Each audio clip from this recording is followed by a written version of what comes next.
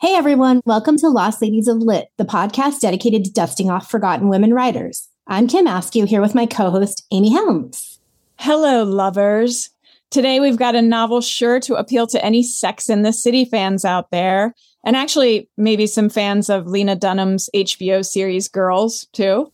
Rona Jaffe's 1958 novel, The Best of Everything, follows the adventures of four young, gorgeous, single women in New York City looking for love in all the wrong places. There's a lot of drinking, dating, and drama, but beneath the surface of this dishy novel, there's another story to be told, one that speaks in hushed tones of sexual predation endured by women in the workplace. More than half a century prior to the Me Too movement, Jaffe used her own experiences and the experiences of other women to call out the rampant chauvinism and sexual harassment in office culture, specifically in the publishing world, leaving many readers to wonder which real-life counterparts might have inspired Jaffe's Letchers and Lotharios. Our guest for today's episode happens to have some useful insight into New York's publishing world and how Jaffe's smart and sexually frank bestseller, described as the urban answer to Peyton Place, fits into it. So let's raid the stacks and get started.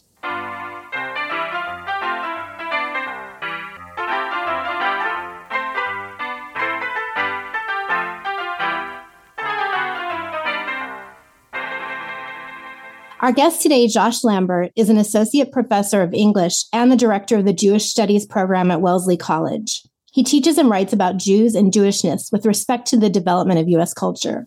Amy and I discovered the forgotten author Emma Wolf thanks to an article Josh wrote for Lilith magazine. We did an episode on Wolf with guest Sarah Seltzer as a result of seeing that article.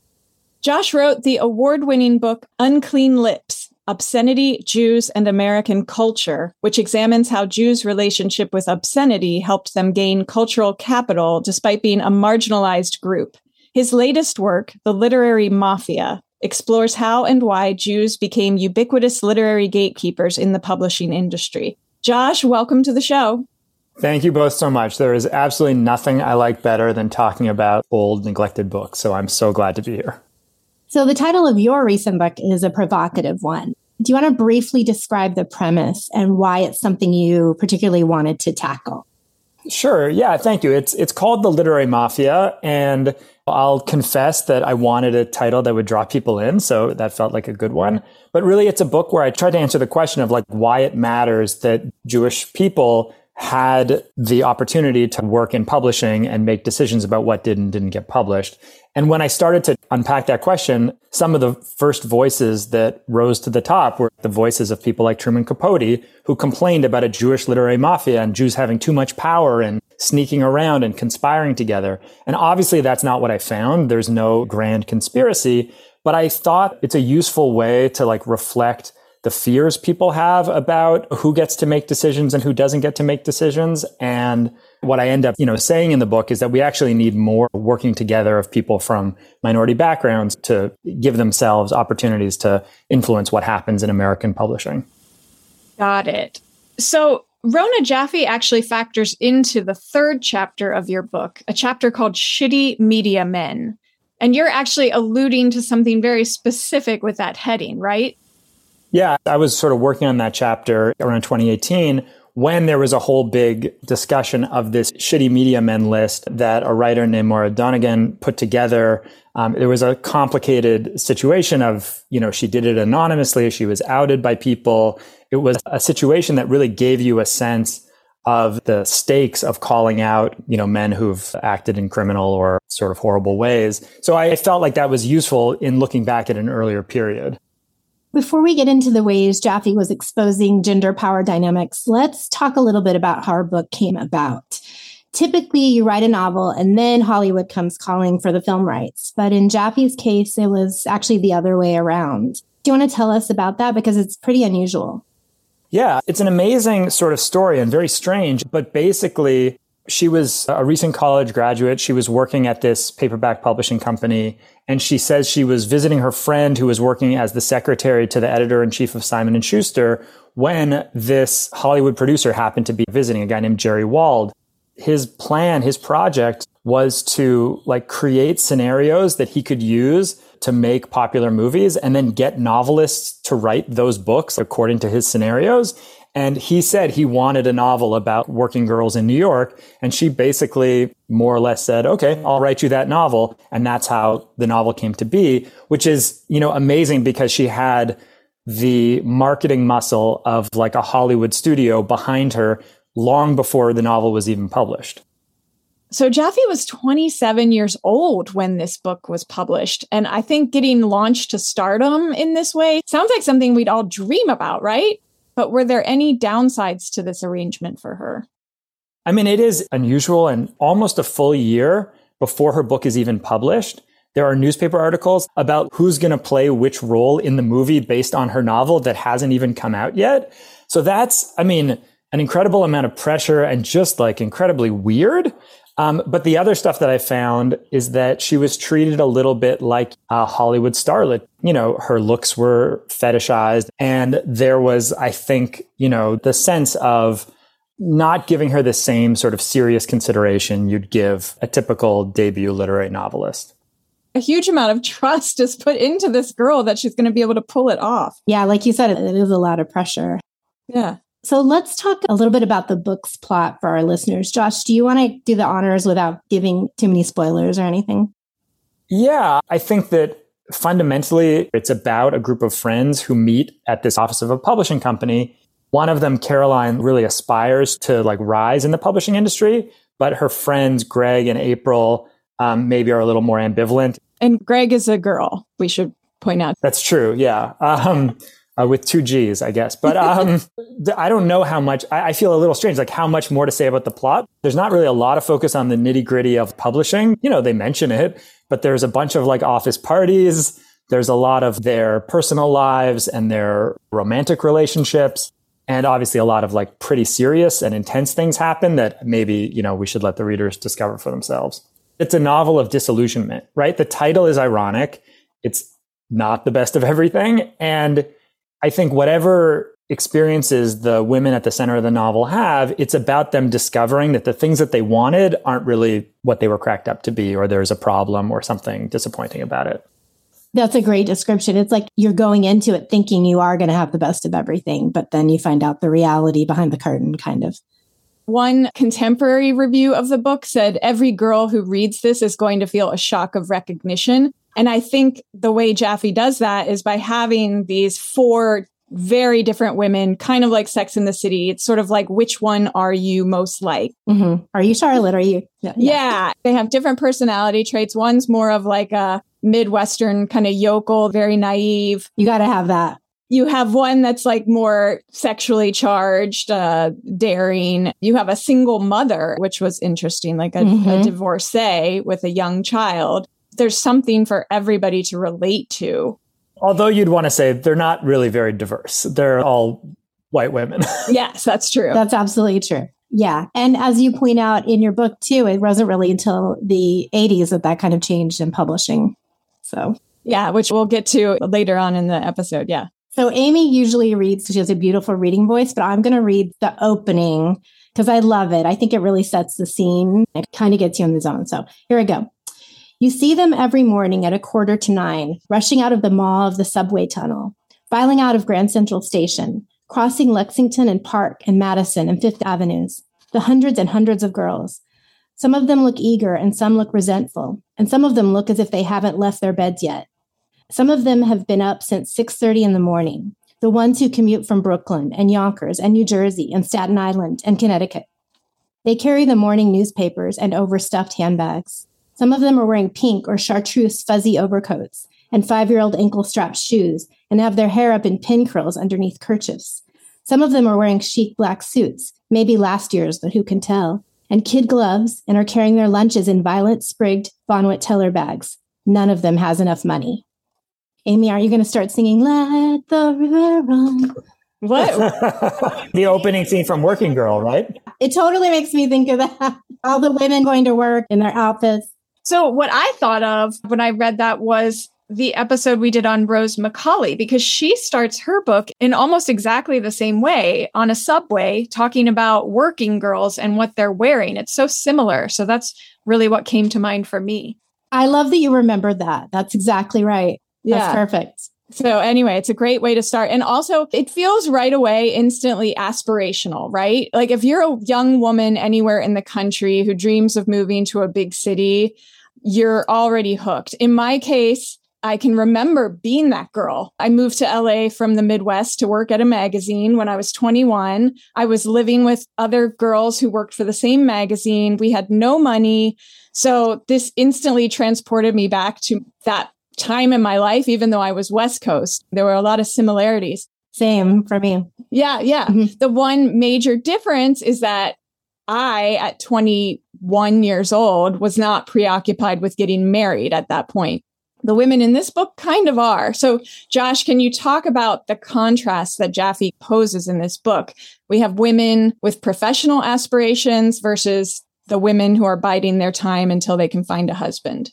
Yeah, and it is, I think, such an important part of the history of this moment. Like part of what I wanted to write about in the book was the 50s and 60s were this moment where women did get more opportunities in publishing, but this presumption that like women would marry young and that was their primary interest complicated their experiences so much. And, I think it was true in a social history sense that like a lot of women got married very young to get out of their houses, to get opportunities, to be able to like live in apartments that weren't with their families.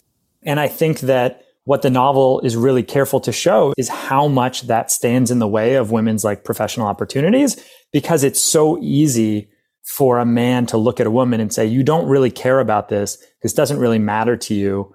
All you care about is getting married. And there's a speech in the book, fairly late in the book, where a man that one of the protagonists, Caroline, has been dating, sort of says it to her very explicitly. He says, what the hell have you got to be so serious about? Where is it all going to lead you? It's one thing to enjoy your job. Every girl should have something to do until she's married, but you live with it every minute of the day. You take work home, you worry about office politics, you let Miss Farrow get you down. If you ask me, I think you'd like to have her job eventually. And Carolyn says like, yeah, I would. And he says, you're much too ambitious. And the worst of it is you're fighting with windmills. If you had talent as an opera singer or something else, I'd say it was unavoidable, but you're knocking yourself out for a third-rate little publishing company. Ouch. What's incredible about it, by the way, is like, that's the perception. And in her next speech, Caroline says back to him, but it's no different for you. You're like a law student. Like, who cares? There's going to be a million other lawyers who can take your job. Why is it any less meaningful that I want to do this work? The problem is she sees around her so many other women who really do see marriage as the path forward. And you mentioned this Miss Farrow in that quote. We should talk about her for a second, because she's kind of an older woman in the book who has had success at the publishing company, who is single. She's not a central character, but, she winds up leaving the job because she is going to go get married. And she's very judged by everyone. I mean, she's the one actually kind of making it, but she's judged pretty harshly by everyone. Right. For being someone who's committed to her professional goals, people use nasty words to describe her in a way that I think happened to many, many women who broke boundaries in that generation. Mm-hmm. And we'll talk about the movie version of this book later, but Joan Crawford plays Miss Farrow and does a good job of it, I think. So to quote from a 2020 New Yorker review written by Michelle Moses, this book, The Best of Everything, is what you would get if you took Sex and the City and set it inside Mad Men's universe. That's like a perfect way of describing it. The scenes that take place in the office, or the coworker happy hours, or the corporate picnic, all of that office stuff is just as intriguing as watching the girls' love affairs unfold. And you're right, Josh, she doesn't get too much into the nitty-gritty of the work itself, but you see the office politics and everything that's going on socially in the office, and it's a lot of fun. Yeah. And she doesn't sugarcoat things. The book is really honest in a way that reading it now actually feels really modern. Josh, your book posits that the predominantly Jewish powers that be in the literary world ended up shaping the literary tastes of America. Meanwhile, in Jaffe's book, Fabian Publishing produces cheap dime store paperbacks. But there's a scene where the editor-in-chief, Mr. Shalimar, echoes a similar idea. Yeah, he tells newcomer Caroline, our protagonist, we are responsible for the changing literary tastes of America. It's our books with our sexy covers and our low cost and our mass distribution that are teaching America how to read. And so I thought that was interesting because it's a similar idea to what you're, saying in your book. And I mean, I think it's part of why that moment in literary history is so interesting. 10, 20 years before that, if you wanted a book, you'd have to go to a bookstore. But in the 50s and the 60s, there were books at the checkout counter at every drugstore and everywhere you would go. And those books sometimes were very trashy, but sometimes they were like the books that changed Americans' minds about race or the environment or something really important. So it is like a really fascinating moment for thinking about like how literature affects the society at large. Yeah. And what gets chosen. Yeah. Yeah. So let's talk about this Fabian editor-in-chief, Mr. Shalimar, a little bit more. He's basically a lecherous old man. He can't keep his hands off the ladies of the secretary pool. Josh, we're going to have you recount some of his predatory greatest hits, if you will. Okay. And I'm happy to do that. And I do think maybe like we should just mention to the listeners of the podcast that I'm going to be reading moments that are basically sexual assault. So if you aren't into that, it might be a good idea to like skip a minute or two. But yeah, part of what impresses me about the novel is how sort of intense these moments feel. So, you know, the first moment we get introduced to him doing this kind of thing, it's with this woman, April, who's been assigned to be his secretary for the day, and he keeps her late at the office. And then there's a moment where he grabs her, and the quote is, his arms were like straps around her so that she could hardly breathe, and his mouth covered hers, hot and violent and authoritative. She was filled with terror. So, you know, in terms of describing like what workplace sexual harassment looks like, that actually gives you a sense of the real traumatic intensity of it. There's another scene that's funnier and sort of like also very disturbing, but I think hopefully a little less distressing, which is at an office Christmas party. Shalimar gets very drunk and he crawls under a table to like look at the legs of one of the women, of Barbara. And at this point in the novel, he's already starting to lose his sense of authority. People are finding out about what he's like. And so everyone's laughing at him. But it's a pretty indelible image of this guy like under a table with his legs sticking out, pawing at a woman's legs. Yeah. Do we know who this guy is supposed to represent in real life? Does he have a real life counterpart that Jaffe was trying to signal? So, I mean, to me, that's what's so striking that, you know, we know where Jaffe worked after college at a publisher called Fawcett and at their paperback line called Gold Medal Books. And the editor-in-chief was this guy, William L'Engle, who, by all accounts, seems to have been the model for Mr. Shalimar. Now, we don't know exactly that L'Engle did these things, but it seems like Jaffe's account is based on that. And you kind of bring up in your chapter in the book, and I think it's an interesting one, that in a way he's kind of made to look like an old dinosaur, and it does almost become comic by the end. But you say in your book that that's kind of where the power lies for these women, is being able in discussing it. So after the Christmas party, the women are able to all kind of gather around Barbara and be like, oh my God, I'm so sorry. That's how he is. But in talking about it and making it public, he becomes a laughingstock, right? It takes his power away in some ways. The line in the novel is, every girl who had been pinched or kissed by Mr. Shalimar had come forth to add her story to the office gossip. And then, quote, no one in the office was afraid of Mr. Shalimar anymore. They all thought of him as a rather pathetic, lecherous old man, right? So the power of sharing these stories gives some relief to the women who have to deal with this behavior because they have solidarity and they have some way of resisting it.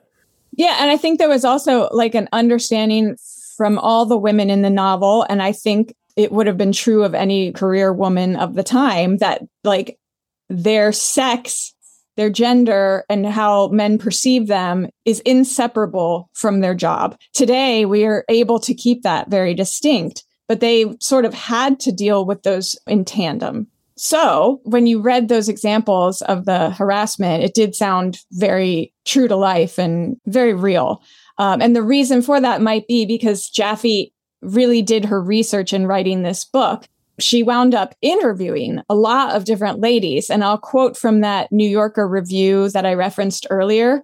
In order to write it, Jaffe interviewed 50 women about the things nobody spoke about in polite company: losing their virginities, getting abortions, being sexually harassed. I thought that if I could help one young woman sitting in her tiny apartment thinking she was all alone and a bad girl, then the book would be worthwhile, Jaffe wrote in the foreword to the 2005 reissue of her novel. Put simply, she wanted it to say, me too. Yeah. And I kind of felt like cheering for her, and I feel like cheering for her right now. It seems like a really brave thing for a woman to do, just starting out in her career like she was. And we should also point out that Jaffe herself was Jewish, but she doesn't really mention Jewishness in the novel. Josh, do you have any theories as to why? Yeah, I think I would explain it in two ways. One is that a lot of the Jews who went to work in publishing were happy to sort of not make that the center of their identity. They might not have just like wanted to do that. And the other is that there's a phenomenon in the 50s, particularly, of taking Jewishness out of, like, let's say a novel that was adapted to film, that the characters in the novel might be Jewish, but in the film version, they would just be sort of unmarked, white Americans. And I think that because Jaffe's novel was already predestined to become a film, there might have been a sense of like, let's not get into that minority representation stuff. Let's make it a sort of quote unquote, like popular novel for everybody. Interesting. Okay. When you're reading the book, though, you do feel like, oh, man, she must be drawing on real personal stories here that have happened to her, like on bad dates or, all the kind of stuff that happens with the men. And so it is a roman à clef in a sense, but I don't think her backstory, her upbringing really parallels any of the women in the novel. So can you kind of fill us in on what that upbringing was? Yeah, I think you're right that none of them is an exact portrait of her. She was born in 1931. She was an only child. What I think is one of the most interesting things about her is her grandfather was like a really successful builder who built the Carlisle Hotel. So she grew up, from what I've heard, in like, sort of a very wealthy family. And that makes sense with her going to Radcliffe, which was mostly a thing that people of real privilege did.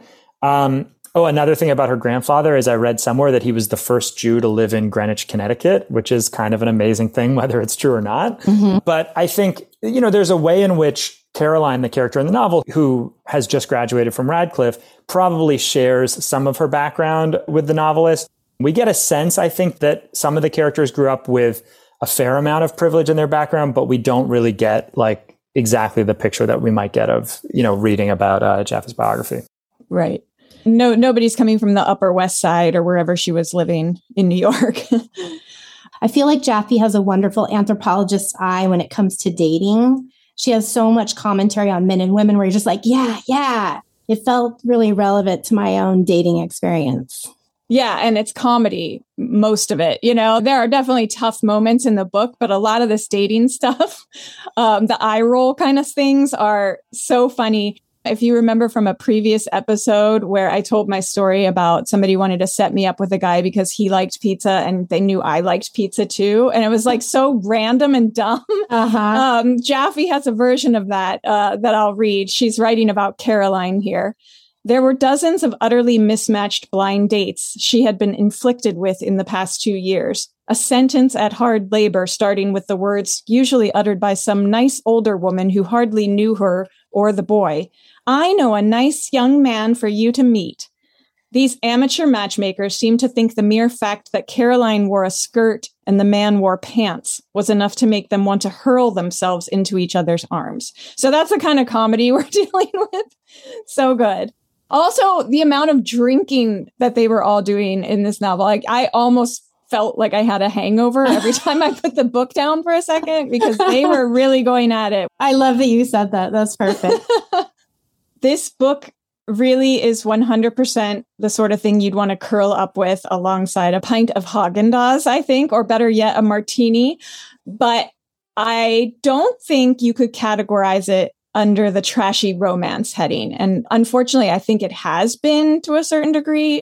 I think it has literary merit, but it's been overlooked a bit, especially today, because of it being a woman's novel, quote unquote. What do you guys think? I mean, I think definitely it's partly like that categorization of a woman's novel and also the popularity of it, right? Like a book that was so popular and turned into a movie, I think is a little bit harder at times for people to take seriously. I don't know if that makes sense as the way to understand it. I'm curious what you think. Well, Yeah, definitely. And then even the way you sent us the videos of the Playboy Penthouse episodes that I guess she was in the first episode of that. It was like from the very beginning, they were trying to make it trashy in a way, maybe to sell it. Let's just tell listeners what that was. So Hugh Hefner started a television show called The Playboy Penthouse, and it was sort of like a talk show / variety show. He'd have like a handful of maybe 5 or 6 people that would come on the show for the hour, and they'd all be sitting around this fake living room with a bunch of Playmate women lounging around, Hugh smoking a pipe, looking ridiculous. And the very first episode, Rona Jaffe was one of the guests. It's so ironic. They put her in a situation that's basically her book almost. And you're watching it play out, and these men and the way they're acting, and they're one's looking at her book while the movie's showing, and they're busy. Oh my God, what was his name? That Lenny Bruce was not, he wouldn't even look at the clip. Oh, he was so condescending. He was so rude. Yeah. It's just all so weird. I've never taught the novel, but I want to teach it just to show that in class. Oh, you have to. You have to. Yeah. It was like Hepcat overload. And they try to needle her about the book and the movie and the soapiness of it. And she kept pushing back, and I loved that. Yeah, she was great. I mean, and it's really astonishing to me. Like, one of the things that struck me the most is she says at one moment she was writing it for girls out there who might feel alone. And she specifically mentions April at that moment.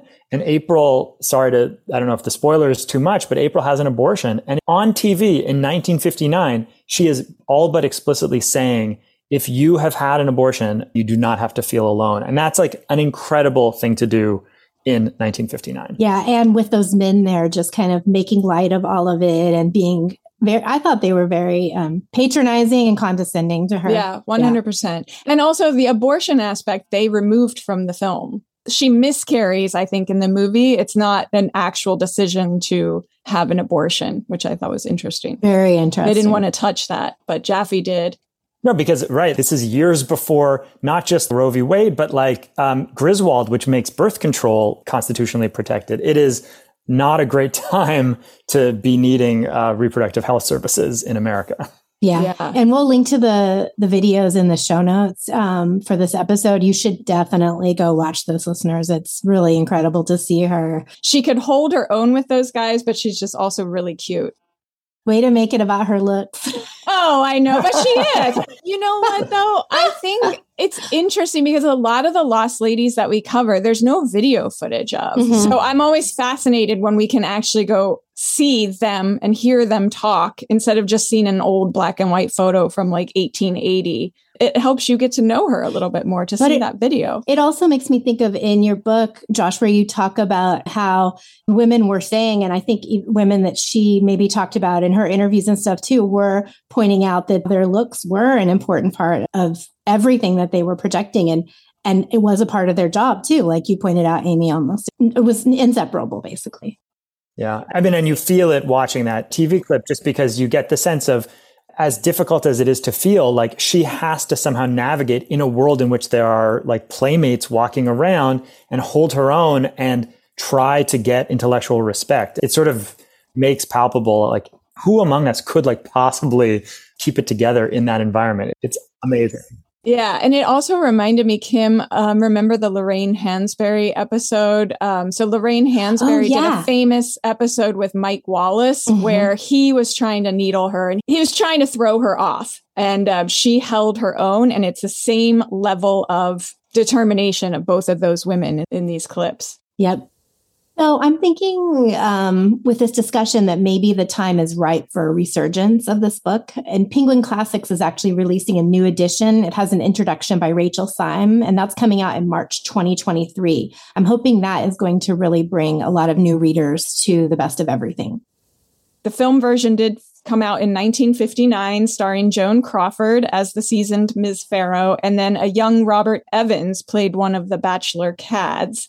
I felt like reading the book was a much richer experience, but I liked the film. They really did capture the essence of what she was going for. I thought the casting was great. Yeah, the music is a little bit much, sort of old-fashioned-y, but I don't hate it. It sort of feels like it speaks to that moment. But also there's something about it had to work because the whole idea of the novel was to make the film possible. Like it was all one multi-platform marketing gambit situation. Yeah, and you had these major stars and everything. I mean, like yeah. And I like Mad Men is one of my favorite TV series of all times.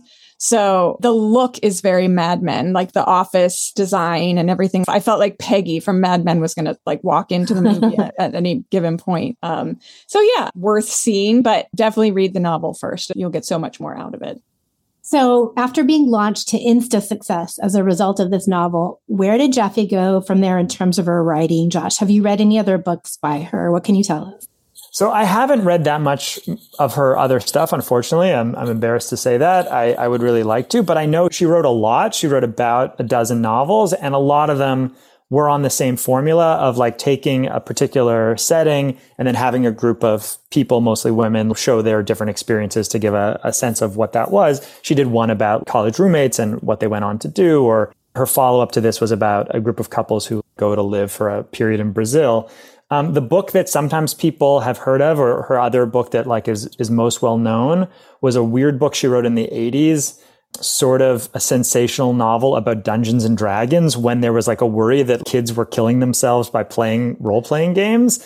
And the reason people know about that is that it was made into a movie called Mazes and Monsters that starred a young Tom Hanks. So it is just like a weird little pop culture, strange thing. It's a little bit unfortunate because I don't think there's really any like threat from Dungeons and Dragons. Right. Yeah. It's like you kind of didn't need her to go there. Yeah, that's interesting. I didn't expect that. So Rona Jaffe passed away in 2005 at the age of 74, but not before establishing the Rona Jaffe Foundation. It provided grants to emerging female writers from 1995 until 2020. And that seems so in keeping with the spirit of her book. It's really great that she did that. Yeah, she recognized that it was going to take women, lending their assistance and their expertise to other women coming up the chain. So I love that. So Josh, we actually focused on Jaffe's whisper novel for this episode, but in your book, there are a few other authors that you talk about who were also doing the same sort of thing. One is the 1973 novel Dickie's List by Anne Burstein, which I have not yet read. But the other one you mentioned is the 1984 book Elbowing the Seducer by T. Gertler. The T stands for Trudy.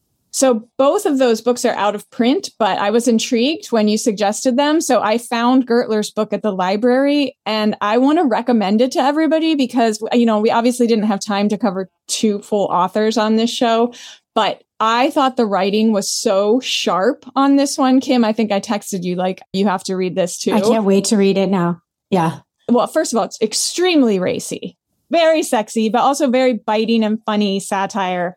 It's also interesting because it's a romanaclé within a romanaclé. So the main character is a young woman who ends up writing a novel about her affairs with an editor of a highbrow literary magazine. Gertler herself swore that this book was total fiction, but readers in the literary know sort of had their ideas on this, right, Josh? Right. So this is the complicated thing I do in this chapter, where as much as people might object to it, I really think it's important to listen to these women writers who are writing about harassment or just mistreatment, and using fiction as a way to do it. I think that's an important way for us to know about what it was really like to be in the business in those years. Not to take anything away from Gertler as a fiction writer, because I agree with you. It's like an unbelievably sharp and just incredible novel. But I think that some of the characters who we know she based that on went on to be pretty shitty, lecherous men in the industry for decades afterwards. And it's strange to me that it really took a long time. And really, even until now, it's very hard to find people who actually are willing to say, oh yeah, she had worked with these particular editors and they had probably treated her in these ways. Wow. You can understand her just being like, yep, all made up. She wanted to say it, but she also didn't want to take all the heat. Yeah. And the people who know. What's incredible about it is the character inside the novel says the exact same thing, right? The character says, oh yeah, I made it all up in the book, inside the book. So she is basically telling everyone. Mm-hmm. Isn't there even a little thing at the beginning? The epigraph is a quote from David Letterman. If you accept the premise, you'll enjoy the bit. It's so cool. Yeah. It's her saying, right? Like, yeah. This is all made up, right? Yeah, exactly. Wink, wink. Yeah. Okay. So Josh, in the conclusion of your book, you say we need more literary mafias. Can you explain what you mean by that? Yeah, I think, what I got out of studying the history of Jews in the publishing industry is that there was certainly like no evil collusion or anything like that, but it really helped Jews out a lot to know that there might be other people from this minority group who would help them out or who would give their work a chance. And I think that when I see discussions of diversity in publishing, and I hope anyone listening to this knows the problems in the publishing industry, that it is way too white and has been for way too long. One of the things that troubles me is when I hear people say, oh, well, what we should do is just not pay attention to race and ethnicity at all and just like pick the best work and just like care about merit. Because I think what that does is it says that people from minority groups shouldn't be helping each other. What we really need is a system that allows people from groups that have been disenfranchised or minoritized or discriminated against. Those people need to have the opportunity to help each other. What Rona Jaffe knew is that women needed to help other women. They needed to talk to each other. They needed to support each other, and they needed to have each other's backs in order to overcome all the discrimination they were facing. That's exactly what needs to happen now for all the groups who haven't had a chance to like have those influential roles in publishing. I love that. And I agree completely. Yeah. It's been so enlightening to get to talk to you about all of this. Rona Jaffe's The Best of Everything was such a fun read. I can't believe I'd never read it. It's one of those now that, you have a lot of friends that are like, oh, toss me a book recommendation. I need something. And I sort of have my go-to ones that I say, this is one of my new go-to ones because I think a lot of people don't know it. Despite the sobering truths that the book, presents to us, there's so much fun also interwoven in the story. So Josh, thanks so much for joining us to put it all in perspective. Oh my God, it is such a pleasure for me. I like nothing better than being able to talk about an old book. So I hope I'll have a chance to do it again with you all. I love what you're doing. So that's all for today's episode. We'll be back next week. Thanks everyone for tuning in. Our theme song was written and performed by Jenny Malone, and our logo was designed by Harriet Grant. Lost Ladies of Lit is produced by Kim Askew and Amy Helms.